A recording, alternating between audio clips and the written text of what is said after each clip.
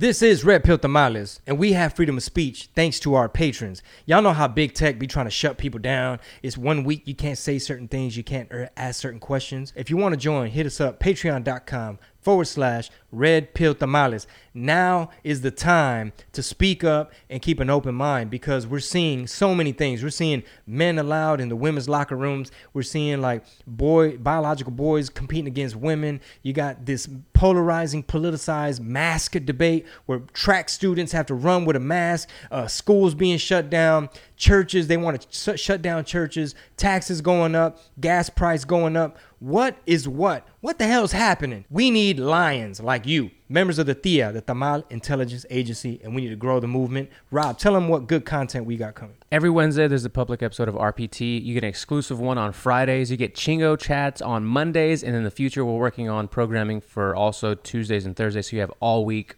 TIA exclusives if you join the Patreon. And be warned, people will call you kooky, crazy, sellout, conspiracy theorists. But all we want is objectivity. And we're just trying to get to the truth, y'all. We're trying to figure out what is what so that we can conduct our lives and our businesses, and we can get back to normal and raise our families. Por favor, believe it. It is an honorable thing to be a member of the TIA. Sas. All right, so check it out, yo. If you're like us and you want to get more books read, but can't always find the damn time to sit your ass down and read an actual book, then try Audible. We partner with Audible to give you, members of the TIA, the TIA, and all our podcast listeners, a free book. Is yours to keep forever, and a 30-day trial of their Audible Premium Plus package. No contract. You can cancel anytime, and they'll give you a reminder when your trial is about to end. Here's all you got to do. A couple steps. Click the link in the show notes below, or just go to audibletrial.com/Red Pill Tamales. Click on Audible Premium Plus, put your info, browse what book you want, and get your free book.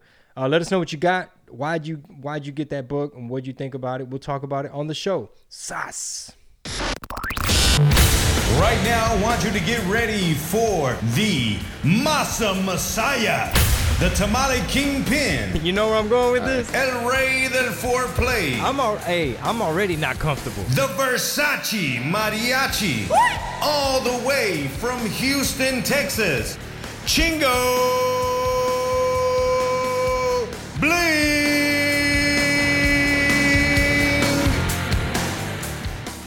Do we lose Chef? Oh, damn. I think we did. Maybe he hung up. Yeah. But you know what? We were wrapping up anyway. We were. He might call back. He may not. But, man, I learned a lot. I think it's amazing what they're doing with 86struggle.com. So much giving back and pushing back to the government, man, because it's becoming a corporateocracy. This is all the kind of stuff that we've been talking about on Red Pill Tamales. Like, we've been pretty vocal about being anti-shutdown, anti-lockdown. And we understand that, when it comes to science and viruses, we want to keep people safe. But you also have to factor in the economy and things of that nature. Yeah, and we were going to keep going, too, to do an intro for Chef. I don't know if I shot him a message right now. Yeah, I'm down to do an intro. Yeah, to see if he sees it and kind of jumps back off. But either way, go ahead. Yeah, and I'm amazed that folks in California are victims of the propaganda this bad. Like, I really cannot understand how people can think that Governor Newsom is doing a good job. I can't wrap my brain around it. Maybe because I'm an outsider looking in. Right. Maybe because I'm already biased and not crazy about a lot of these Democrat politicians and their shutdowns. Yeah, when he says that, people won't vote. They'll vote. They voted for the recall, but they won't vote to recall him. I don't understand it. And it's one of those things where it makes me really want to slow down the conversation in my head and wrap my mind around why these people that voted for him and are hardcore Democrats still aren't willing to vote for somebody with an R next to their name, despite the last 18 months. Would he possibly be running against another Democrat?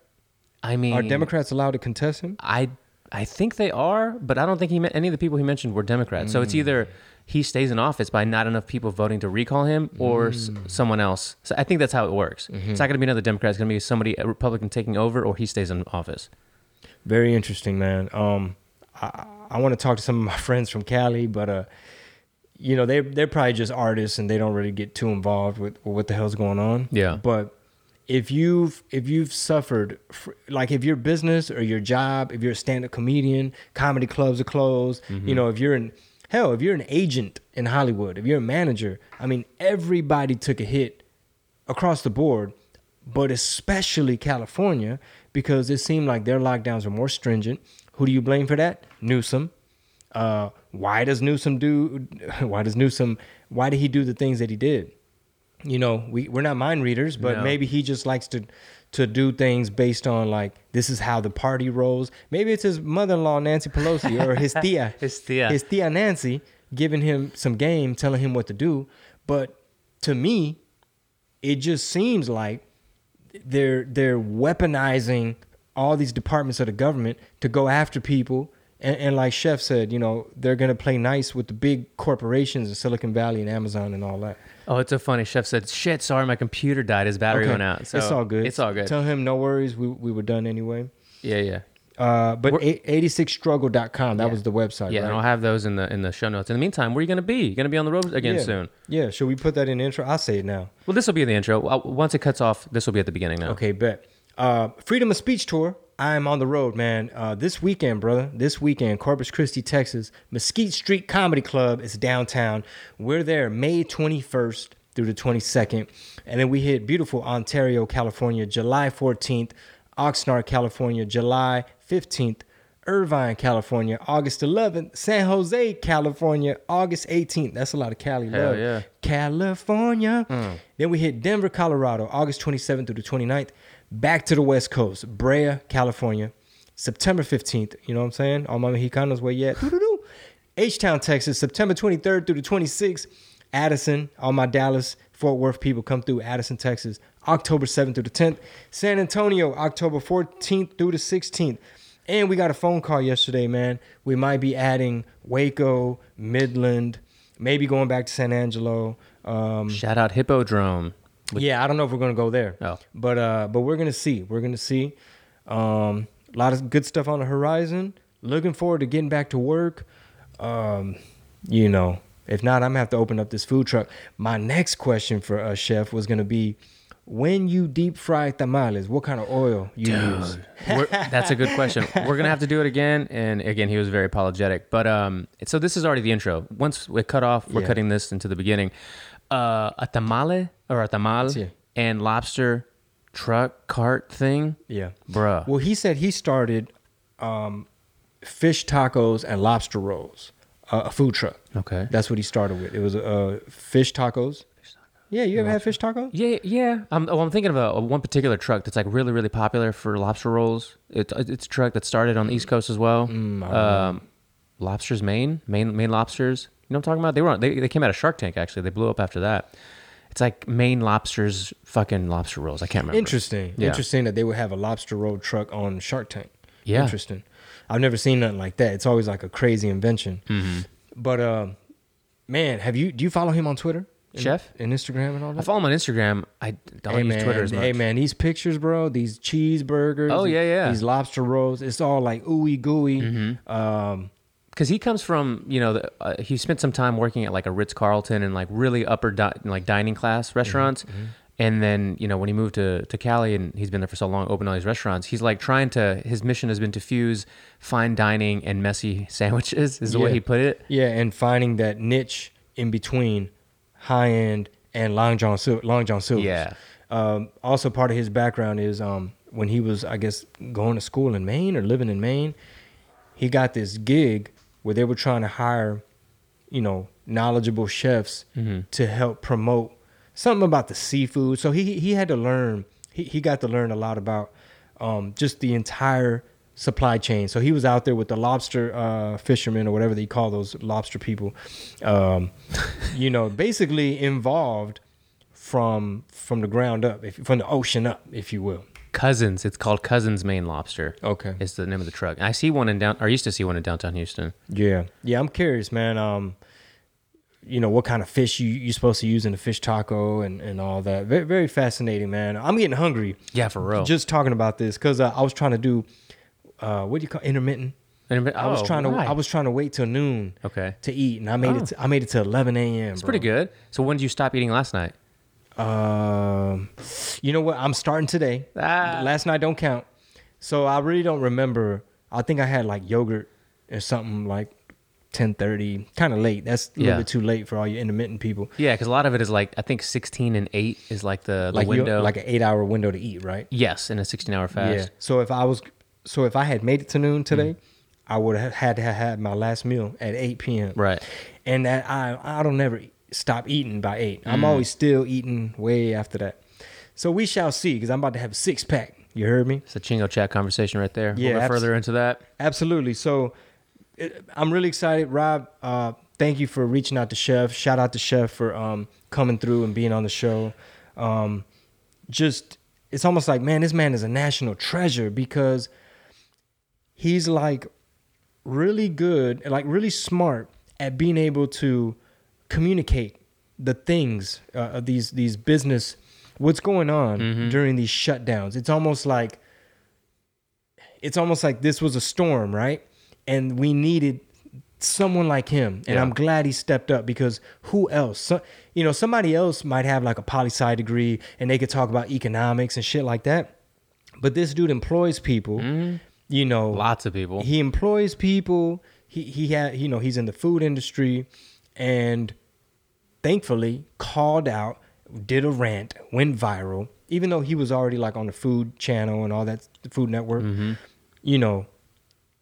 It's almost like the perfect storm. Someone who we needed somebody to part the Red Sea, and he with that hair and the looks and the beard, he kind of looks a little Jesus-y, Hey, just saying, just putting it out there. Just putting it out there. Just putting it out there. He brought the people together through food. It's a good message. Entrepreneurs can learn a lot from him. People that want to learn about politics could learn something from him. So I think he used his platform in the best way possible. Even though he was trying to stay apolitical for the longest time, when it hits your industry that hard, you got to take a stance.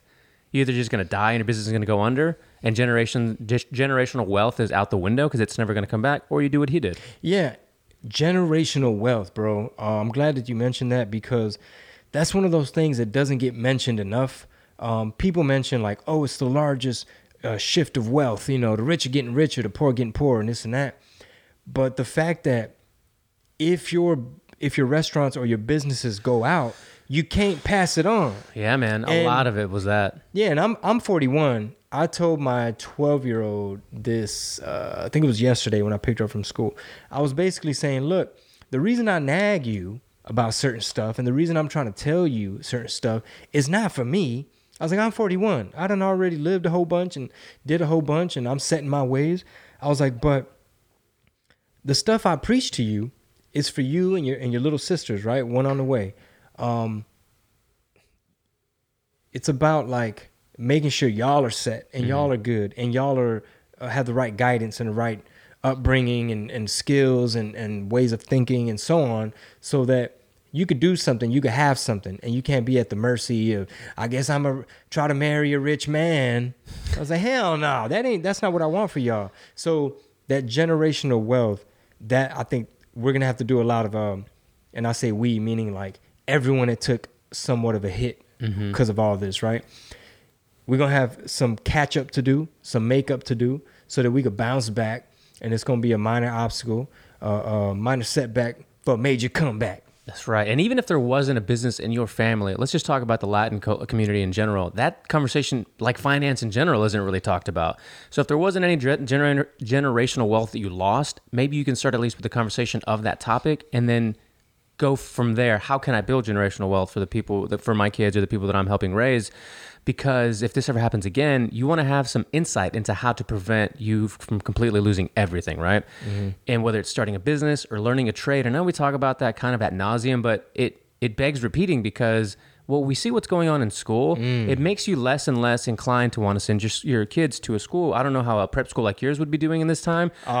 They're probably teaching critical race theory over there too. And that's the kind of thing that it's not a popular thing, or it's not a popular thing to tell your kids, like, hey, learn XYZ trade. But if you can at least do that in conjunction with going to school and getting a higher education for whatever fucking, philosophical type of degree you want to get, it's going to be good, because you can always learn something and build upon that skill set and always be in demand. Useful skills. Yeah. So, for example, I was telling my daughter, my 12-year-old yesterday, I was like, hey, I want you to be able to know how to do something. I was like, I don't give a damn if it's like, well, I know how to do nails, I know how to do hair, Right. I know how to do X, I know how to do Y, I know how to do Z. I said, so that you have skills that you're able to go do something. I was like, am I a welder or a plumber or a carpenter or electrician? You know, did they have trades and shit in my school? No, but I wish I did know. You know, I didn't go to culinary school. Wish I did. Maybe it ain't too late. I could be the old man in class. But yeah, there's a lot to be said about useful skills, having a trade.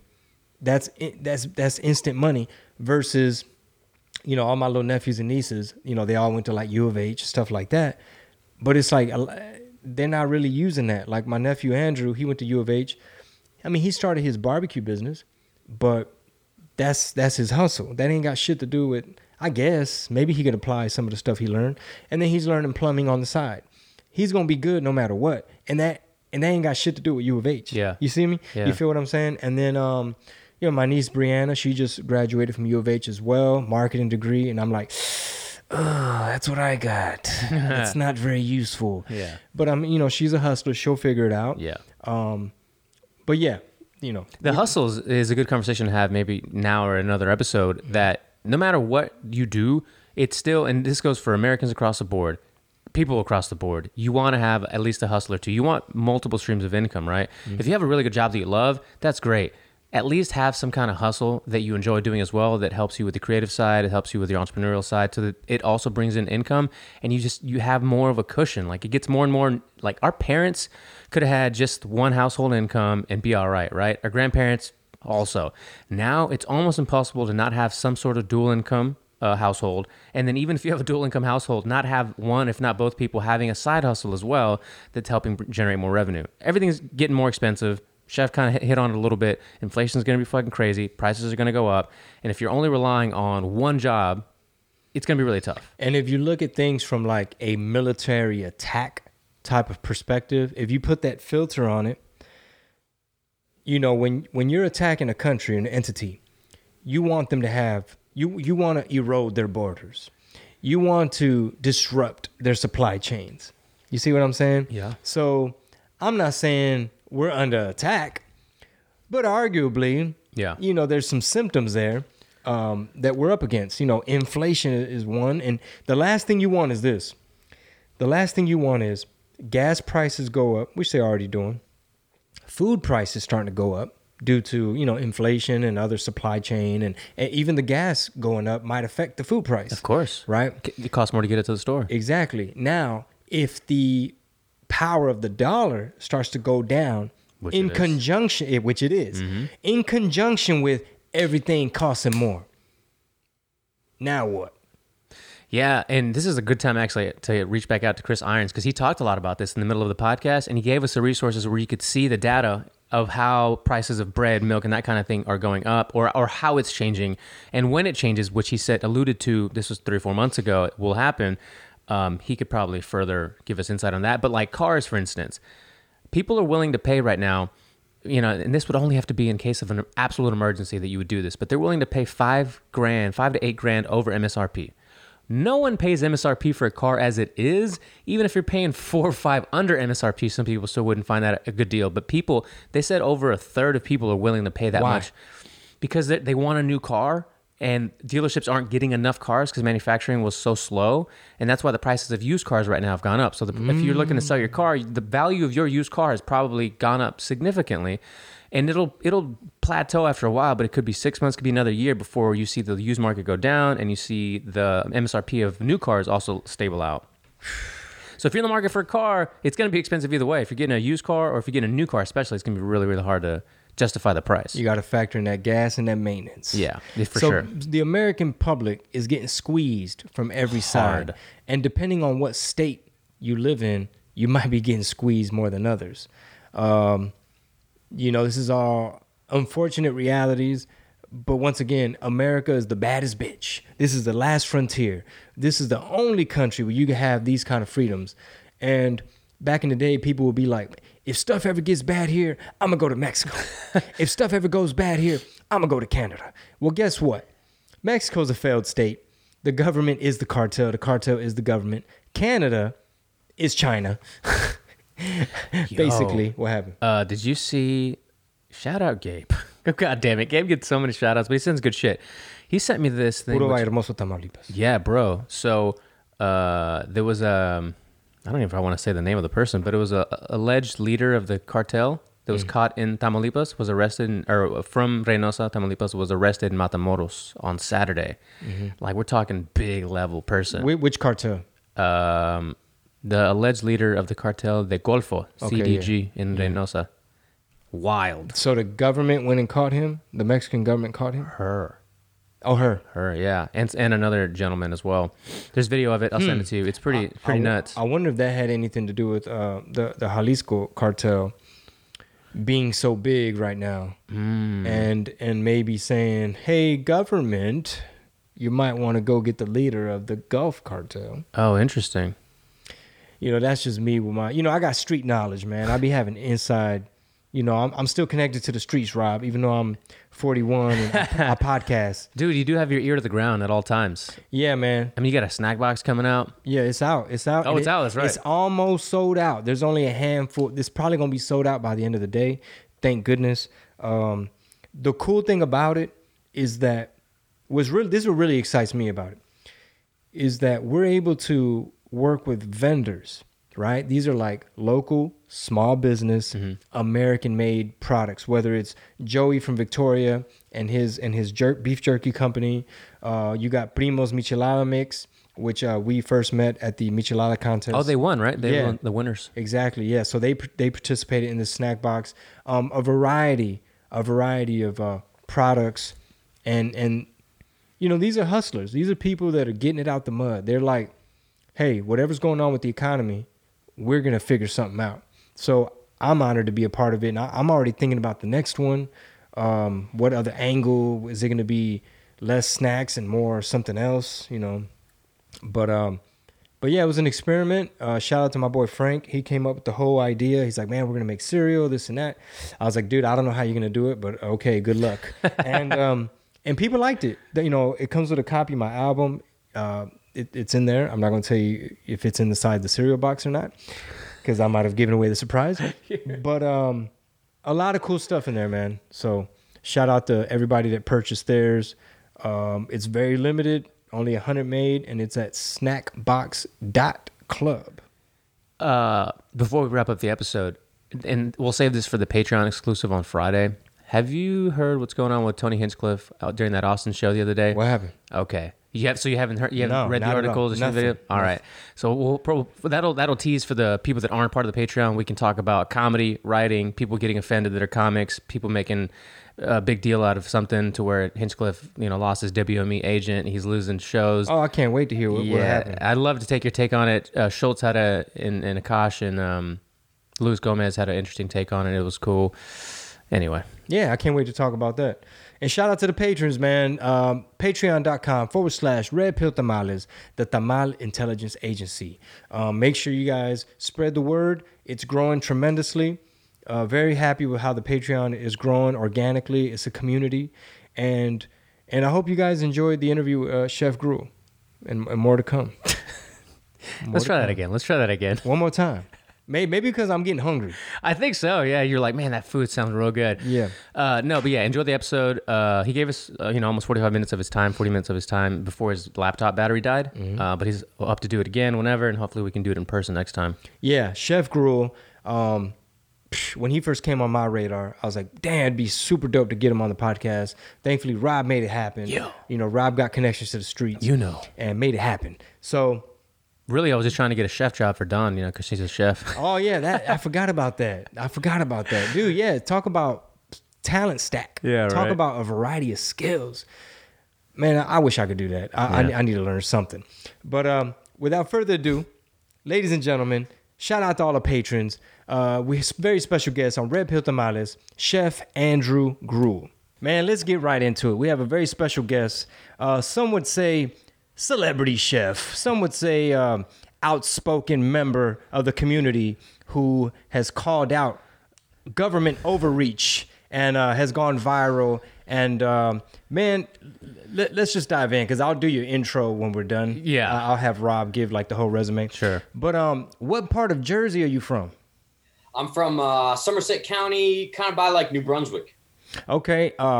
Fun fact: I went to a fancy pants prep school in New Jersey.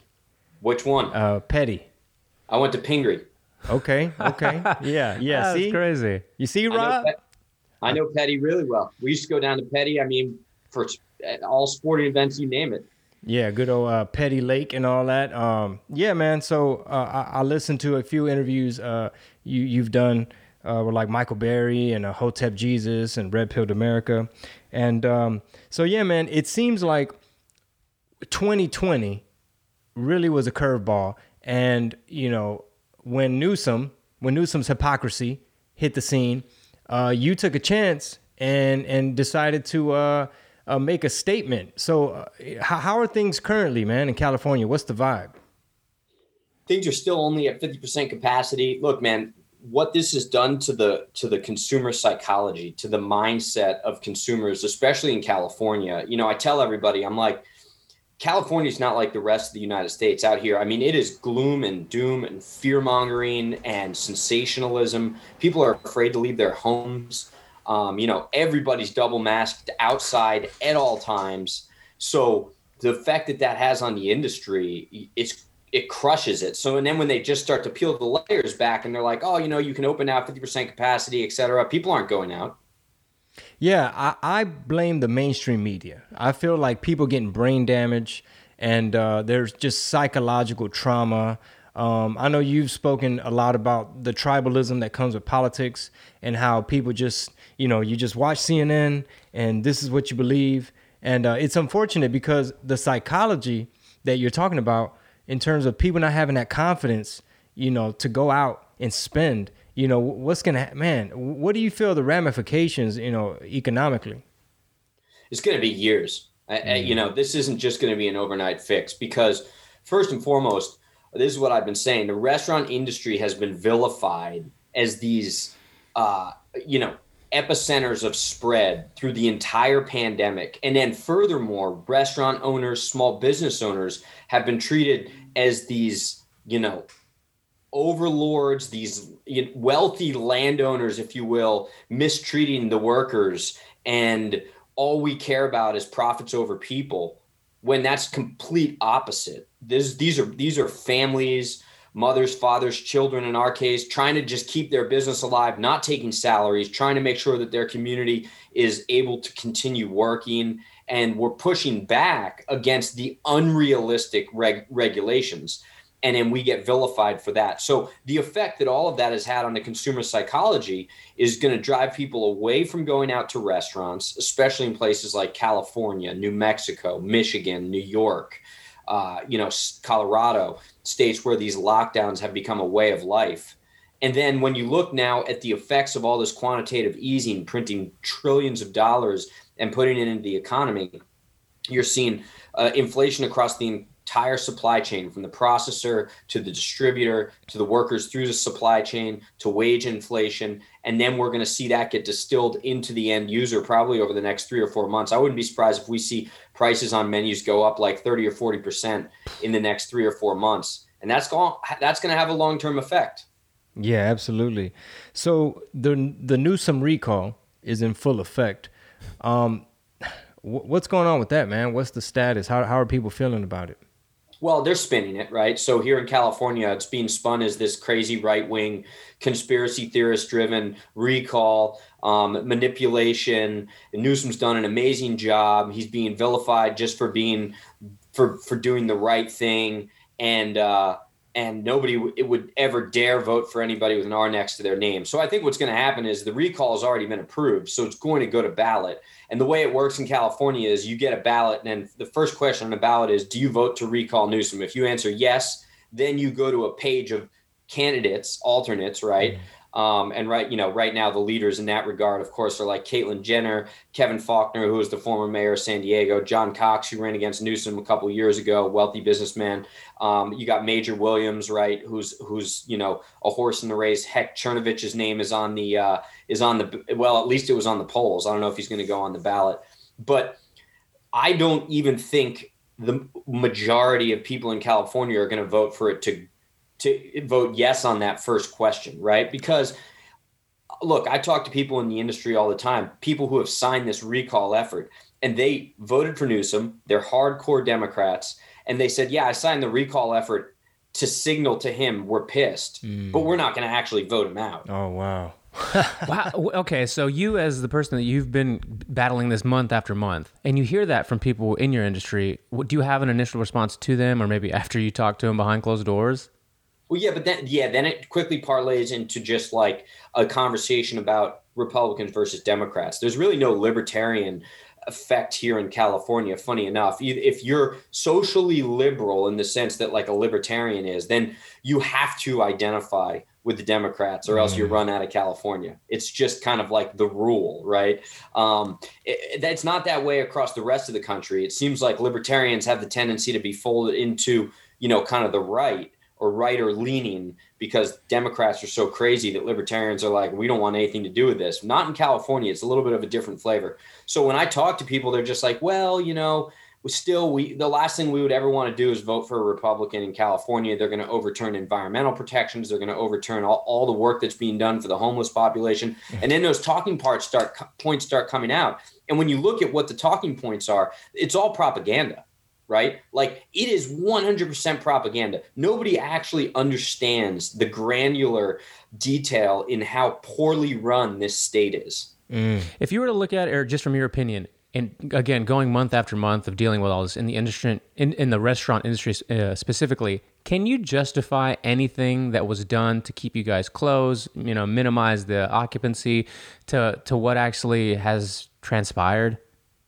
Yeah, within the first 2 weeks, right? When everyone was really in this together and we were shut down, I was totally okay with that, right? The data wasn't out there. The science wasn't out there. All we saw was Chinese propaganda of people dying on the streets of Wuhan, which we all know, which came to find out wasn't true, right? Remember those videos that went viral of people just dropping on the streets? So everyone kind of was like, oh, shoot, what is this? This thing's on our shores now. So I think we were all good for a couple of weeks to be shut down, so long as the shutdown, the forced shutdown, was subsidized by either the state or the federal government, which ultimately was supposed to be the case. Of course, that got convoluted by virtue of government intervention. But we were in it for those 2 weeks. But then, it was like, wait a minute, we're going to the same grocery store over and over again. We're seeing the same people working there. We're interacting with each other. We're not getting sick.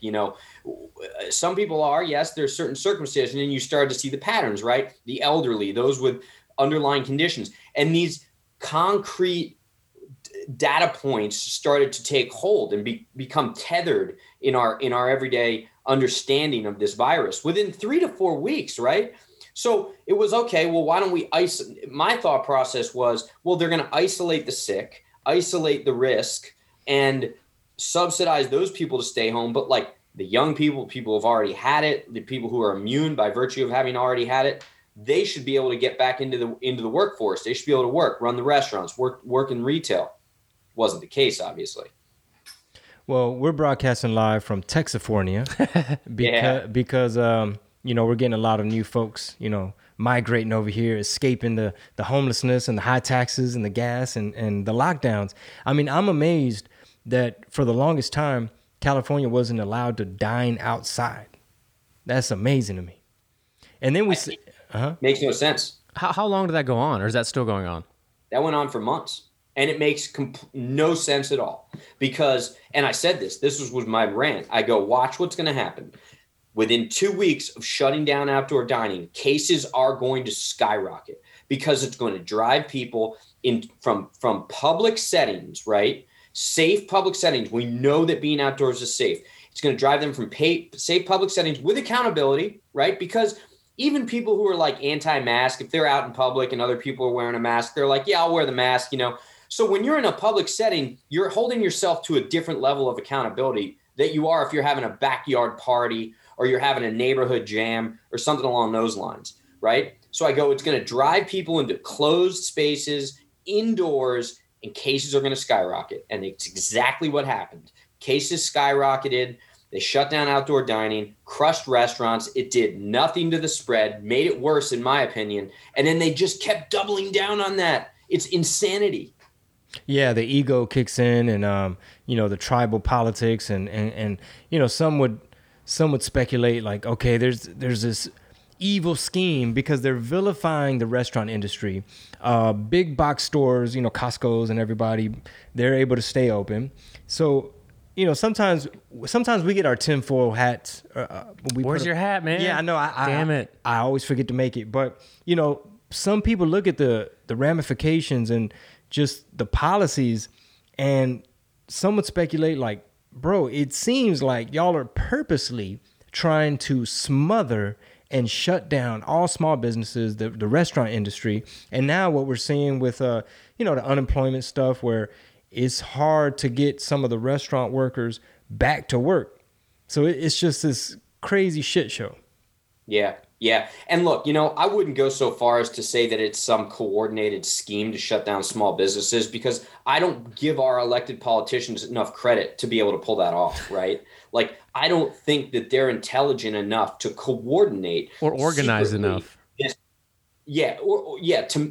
Secretly to execute a plan like this. I mean, have you ever been to the DMV? These guys can't manage their way out of a paper bag. So, what I think it is that they don't care. Right? There's an apathetic indifference to these small business owners, because who are they? Okay, 5 people, 10 people, 20 people in their minds, right? 500 times over, right? So if I've got 5 business owners that I'm hurting that don't know anything, now if I target an Amazon or a big box corporation, now it's like I got to deal with the board of trustees. I got to deal with Bob, who's one of my lobbyists or one of my campaign donors. I'm dealing with corporate America has merged with the government. So now I'm dealing with the elite, and they don't want to deal with the elite. So it's much easier to just take out the low-lying fruit, which are these unprotected small business owners without cash on the balance sheet. They don't have a legal team. And that gives these governors the opportunity and these elected officials to say, look at these tough decisions I had to make. I didn't want to do this. This hurts me, but we've put a fund together now to give these small businesses $10 million in blah, blah, blah, based upon these strings. Oh, and you got to vote for me. See, I made this tough decision and it was so hard, but I rectified it and I saved lives because of it. We're bait, right? Like we're the bait, the low-lying fruit. They could never do that with the big corporations because they wouldn't allow it. You think so? Considering how much money, especially let's say California, a lot of the revenue for that state comes from small businesses, from restaurants. And even knowing that, we still don't have an actual idea of why they would just not care as much, right? Well, because they knew that they were going to be able to get federal funding, which they did. And now they're sitting on a budget surplus, which they're using as a talking point to say that Newsom runs the state so well, he's sitting on a budget surplus. But the budget surplus is federal money. Right. So it's a Ponzi scheme. Yeah. And the other piece of it is that now he's increasing taxes around the horn. Right. So these taxes, and don't get me wrong, like Silicon Valley and a lot of those venture capital firms, a lot of those big businesses that did reap benefits through this pandemic, they are paying a higher share of taxes by virtue of that at the expense of small business. But still, it's a drop in the bucket for them. Newsom gets that money. And then increasing taxes, he talks about this budget surplus. That's, to me, you should not brag about a budget surplus in the middle of a pandemic. If you're sitting on $50 billion, then why the heck aren't you giving $50 billion out to the small businesses that you just crushed, to the families that you just put on the streets? Homelessness is running rampant. I mean, it's disgusting out here. And you're bragging about a $50 billion surplus, and everybody's like, great job, great job. Yeah, and meanwhile, French Laundry, the restaurant, got a nice little kickback. What do they call that when they cut them a check? What was it, $2.7 million or something like that? What? Yeah. They got immediate funding from PPP. Newsom's wineries did. Is it not coincidental too that the county that Newsom's wineries are in never had to face the strict restrictions that all the other counties did? They never did. They had some restrictions, but they were always in one of those better tiers, just coincidentally. Dude. And he during the 4th of July, right? So I talk about, in California, coastal restaurants, our Black Friday, where we go from red to black, is 4th of July week, right? It kicks off the summer in 4th of July because I don't know if you know California, but you got June gloom. Like June is the worst month. It's just 60 degrees and cloudy all the time. Then July kicks in, and that really kicks off summer in California. Everybody comes to the beaches. Summer goes off. So we were so pumped about 4th of July this year because we were like, okay, finally we can hire, we can staff, we can do everything we need to do. Wednesday before the 4th of July, we purchased all of our inventory, all of our restaurants along the coast, double staffed, giving everybody the hours that they wanted. On the Wednesday of 4th of July, Newsom's like, oh, I'm shutting down the public beaches. Beaches, outdoor beaches, okay? Shuts down public beaches. His wineries are open, all right? We get totally crushed. We have to shut down. We lose all the product. I paid the team members because I'm not going to screw them over, right? Monday morning, he reopens the beaches. What? Yeah, see, it's stuff like that where it goes from, hey guys, we're just trying to, if one life saved is worth it. Not factoring in the balance of, hey man, these are people's livelihoods. Like who's going to measure the long-term deaths and low quality of life due to you wiping out a whole industry? So that right there is a fuck move. Yeah. That is a fuck boy move to shut it down to kill 4th of July. Now, our current president, he doesn't sound like he wants us to have a very lively 4th of July. Therefore, me and my little nuclear family are going to go all out. So speaking of restaurants, Newsom and shutdowns, one of the counties where Fresno is, he had it set to red or some shit. And then him and, many people's favorite comedian, George Lopez, were out there shooting a little PSA.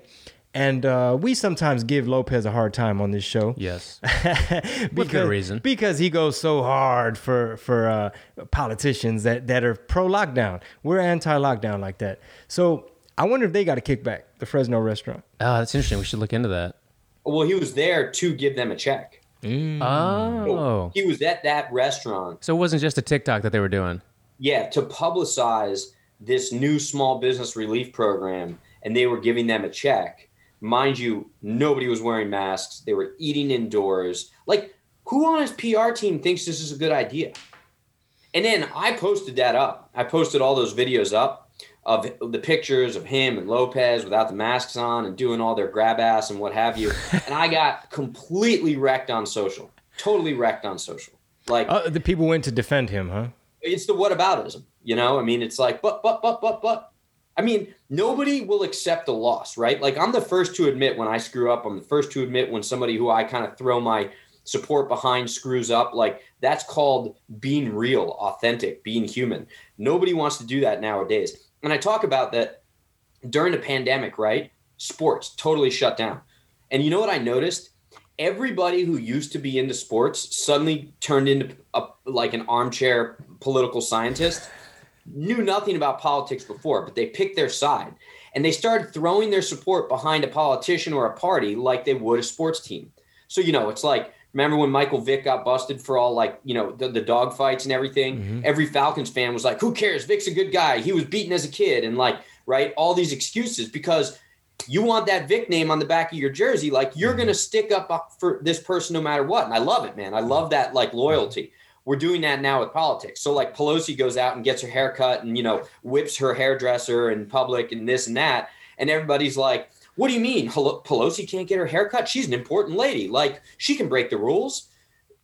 It's like she's the Michael Vick of the political world or use any name, right? Yeah. How many times have I not said that about politics and sports? Like, for months, I've been saying that that's exactly what it is. And it's real bizarre, man. It's real crazy. People do pick their sides. When it comes to you and since we're talking about social media, what came over you that you decided to be as outspoken as you were when those first couple of videos went viral? Well, I started speaking out about this right when the lockdown occurred. Going into the pandemic, I was like, I always told my wife, I'm like, you got to make sure I remain apolitical. Like, it's just not good for business. It's not good for this, what have you. Like, and I always tried to get involved by virtue of food politics and food policy. I think that's a great vehicle through which you can actually bring sides together is through food. And when you look into food, the libertarian food system is one that I think is going to benefit everybody's health, et cetera. Another issue for another day. But finally, when the lockdowns occurred, I sent a tweet out way back in April, and I was like, hey, I just don't understand why business owners can't support a safe reopening and also take this pandemic seriously. And everybody's like, see, that's what I'm talking about. You grandma killer, blah, blah, blah. Oh. Tweet goes viral. And I'm like, oh, okay, this is the game everybody wants to play. I'll play this intellectual game of ping pong with all these morons. And it just parlayed. And then I still kept my mouth shut, but it was that shutdown on outdoor dining that I just lost it. Now sitting here with the kids in the house, and I got the notice, and I'm like, Lauren, grab my phone. This is my wife. I'm like, just I gotta get this rant out. No take, no nothing. And I just videotaped it. And then that's when everyone was calling me an asshole. They're like, you're an asshole for wanting to open. And that's where I ended it. And I was like, I'm not the asshole. Newsom's the asshole. And then, of course, that headline was what everybody grabbed. And they're like, celebrity chef calls Gavin Newsom an asshole. Oh, that's so funny. Far right. Yeah. Culinary. Culinary. Yeah, culinary. Yeah, exactly. That's good. That's you can have that one. Hey, Rob's on fire this morning. I am, sorry. So, I know you have restaurants and franchises and things across the country. Do you have anything in Houston we can support? Yeah. Yeah, well, we're opening in Houston. So we partner with Mac Hike. He out there. He's our franchise partner and investment partner too, as of recent. So I don't know if you know Mac Hike. Who doesn't know Mac Hike? Oh yeah, Mac Hike Chevrolet. Oh yeah. Yeah. So it's him and I. He's my partner in this business. What is it going to be? A slapfish? What's that? Is it a slapfish? Yeah, for Slapfish. So we're going to be opening in Houston in the next year or so. We're going to go hard in Houston.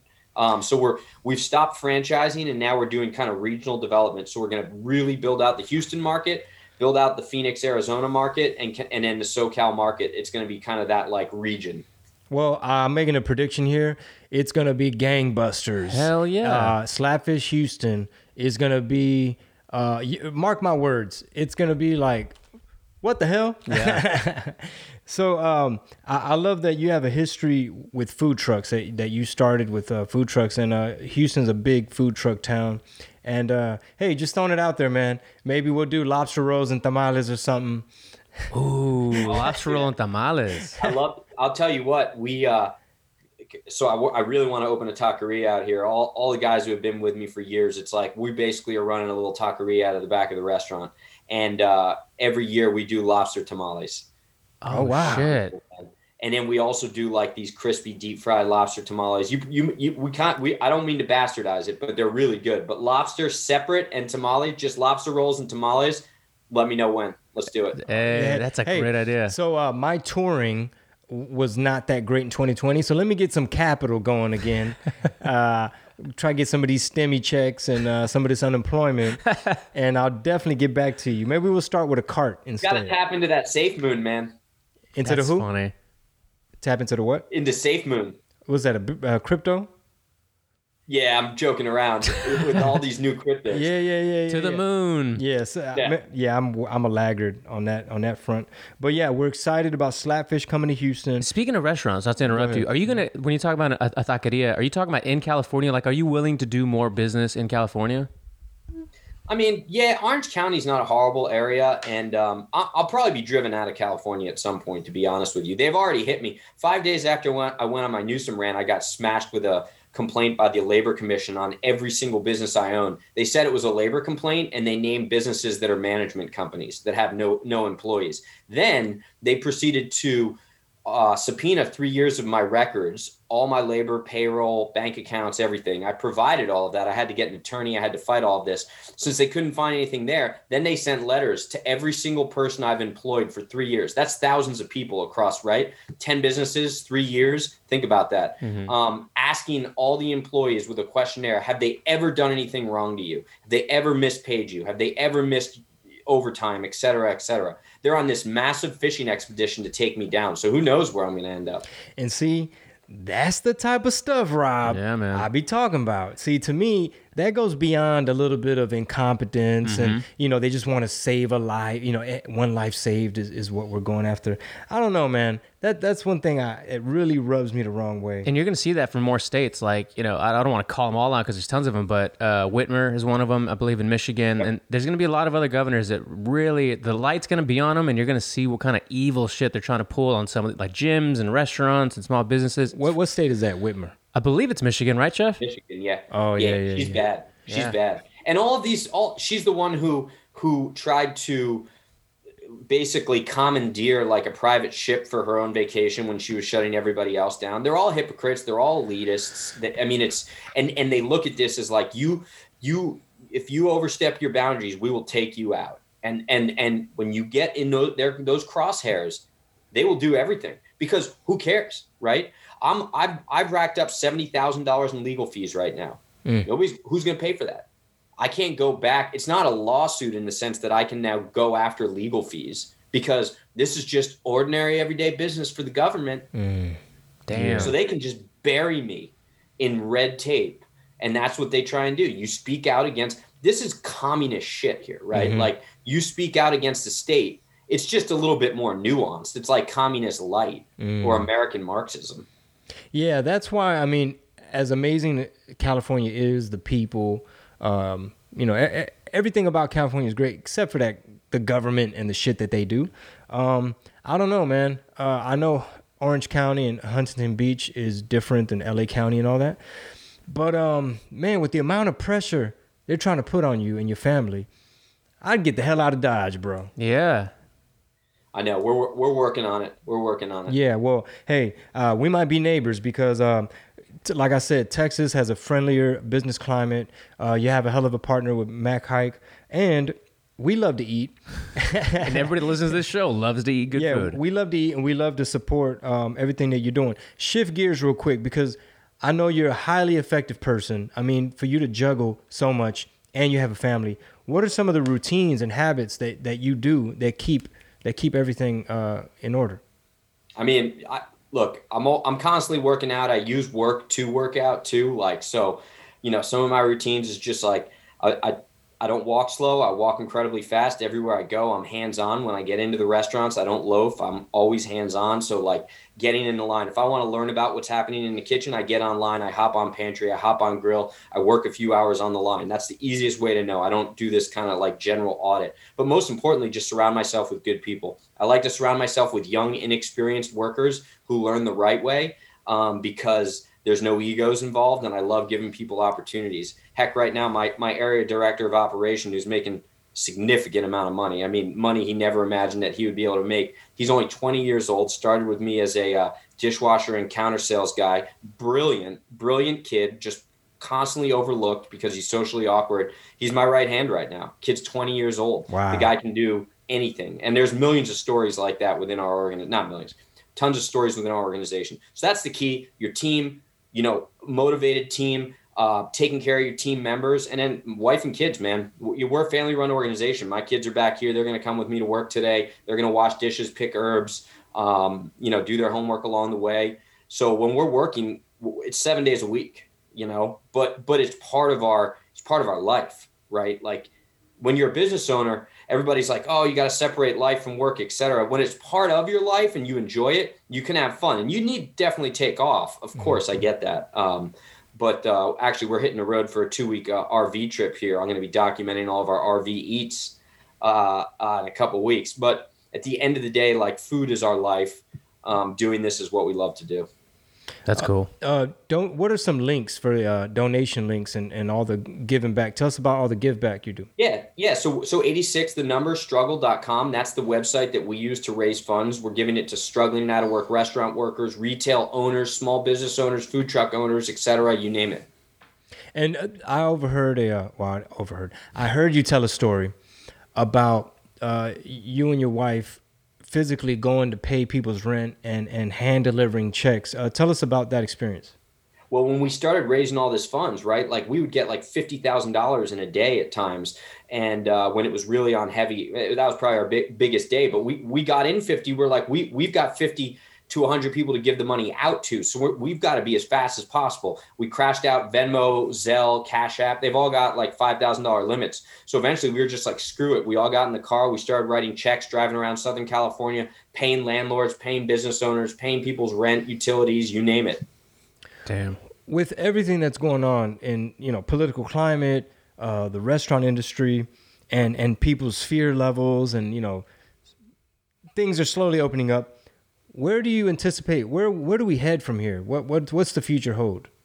Look, I think that there's going to need to be a huge move on behalf of the small business owners to just continue modeling good behavior, pushing back against a lot of the propaganda, serving a good product. I think people need to really limit what they do one thing really, really well. We're going to have to continue to pay our workers more money because I think that's part of the national conversation. But I think we need to do so in understanding that comes with the need to decrease payroll taxes, right? So there's got to be a quid pro quo with the government, and that's something that needs to be lobbied on behalf of the small business owners. If we lose 3% to the bottom line, which is our net profit, by increasing wages, which we should do anyway, then we should also gain 3% back by cutting payroll taxes. So it's a net zero for the business, a benefit for the workers, and it precludes the businesses from needing to increase their prices. So now you can continue to stimulate the local economy by having people come in once more a week or what have you, because the prices aren't too high, right? Mm-hmm. See how this is a wholesale approach. So those are the types of conversations we have to start having. But I do think it's going to be a real slow ramp up. I worry about inflation. I think everybody should probably, don't go crazy when they're spending money right now because, saving and investing in the right businesses is the right move. Real talk. Yeah, since we're talking about investing, actually, what are you, because you made the crypto joke earlier, what are you seriously looking at as a way to hedge where the inflation's going? Yeah, crypto's huge right now. I think that's big. I think looking at, look, renewable energy, of course, is always big. That doesn't necessarily mean, I think gas prices are going to continue to skyrocket. So I think investing in gas, oil, funds along those lines right now are big. ETFs, I still really like QQQ. That's a good one. Look, I've got, but I think at the end of the day, I don't like to invest in the stock market. I don't like to invest, crypto's fun to play with. I like to invest in small businesses, right? So like, I'd be much happier giving any of my savings to like a small business owner or a food truck owner. If I lose that money, the way I look at it is that's a tax write-off, right? If I lose $5,000, that's $5,000 less I have to pay on taxes at the end of the year, but I just gave somebody the opportunity to build a business, right? That's more important than just giving that $5,000 to the government. That's really good. That's really good insight for people listening too. What gets you to that conclusion? Why not play the stock market as much as other people that have that, as many businesses as you do, rather than giving it to other small business, like people that aspire to it? Well, I would play like the smaller stocks, but like the big blue chips, all they're doing now, it's just, I don't like their behavior. I don't like the way that they're utilizing, they're driving up stock prices. I think they're way overvalued. I think everything's overvalued right now. I think it's a game of hot potato with a lot of private equity. But more importantly, I don't think that they have the values of America in mind. They're not the backbone of America anymore. I think that they've merged with the government. And why the heck would I invest in the government? Good point. Real talk. You got any other questions, Rob? Yeah, well, when you talk about small businesses again, is Texas or is Houston going to be the first one that you have here in Texas, or do you have other restaurants? Yep, it'll be the first one. So why Houston, if you don't mind us asking? Well, just by virtue of the connection with Mac, and because of that, I've now fallen in love with Houston. We've been with them for a couple of years now, so I've been in and out of Houston a ton. Next time I'm out, we got to hang out. Hell yeah! Yeah, I heard on Michael Berry's podcast, he said he wants to have you over his crib and invite some special people. And I know he was talking about me when he said special people. Yeah, when you talk about those. When he finds out we're part of the same prep school circuit, Yeah, he gives me a hard time about that. So let's not remind him. Man, I still remember going to Petty all the time for sports. I can't believe that. Yeah. It's a crazy thing. Like anytime I hear anybody's from Jersey, I always like, man, what exit off the turnpike, or are you near Freehold Mall? Just like random stuff like that. There's always. Did you ever get up to Pingree up in Martinsville, Bernardsville area? No. I just remember by like Wardlaw. Let's see, you guys probably played like Wardlaw, Hartridge. We played Blair, Lawrenceville. Yep, Lawrenceville Prep. I know all those. Yep. Yeah, those are the main ones I could remember off the top of my head. Yeah, because you guys were a little bit more down south, but. Mm-hmm. Some people are like, who are you, Chingo Bling? Hey, man, look, I am Mr. They Can't Deport Us All. I was never really political, but hey, just like Chef, sometimes, situations make it to where you can't stay silent forever. And that is part of what, I want to thank you for all the things you do in terms of whether it's food, a lit Twitter feed with amazing photos, a lot of good information that you give on podcasts, like, sauce is boss, and you got to let your sauces contrast and all this beautiful stuff. But, the giving back and adding to the conversation and giving your perspective as a business owner who understands, the whole supply chain and understands things from the grassroots up. So that to me is like one of the dopest things of all the stuff that you do. And please continue. Yeah, please continue to do that. We look forward to Slapfish coming to Houston. It's going to be ridiculous whether it's a soft opening or grand opening. Trust me, it's going to be crazy.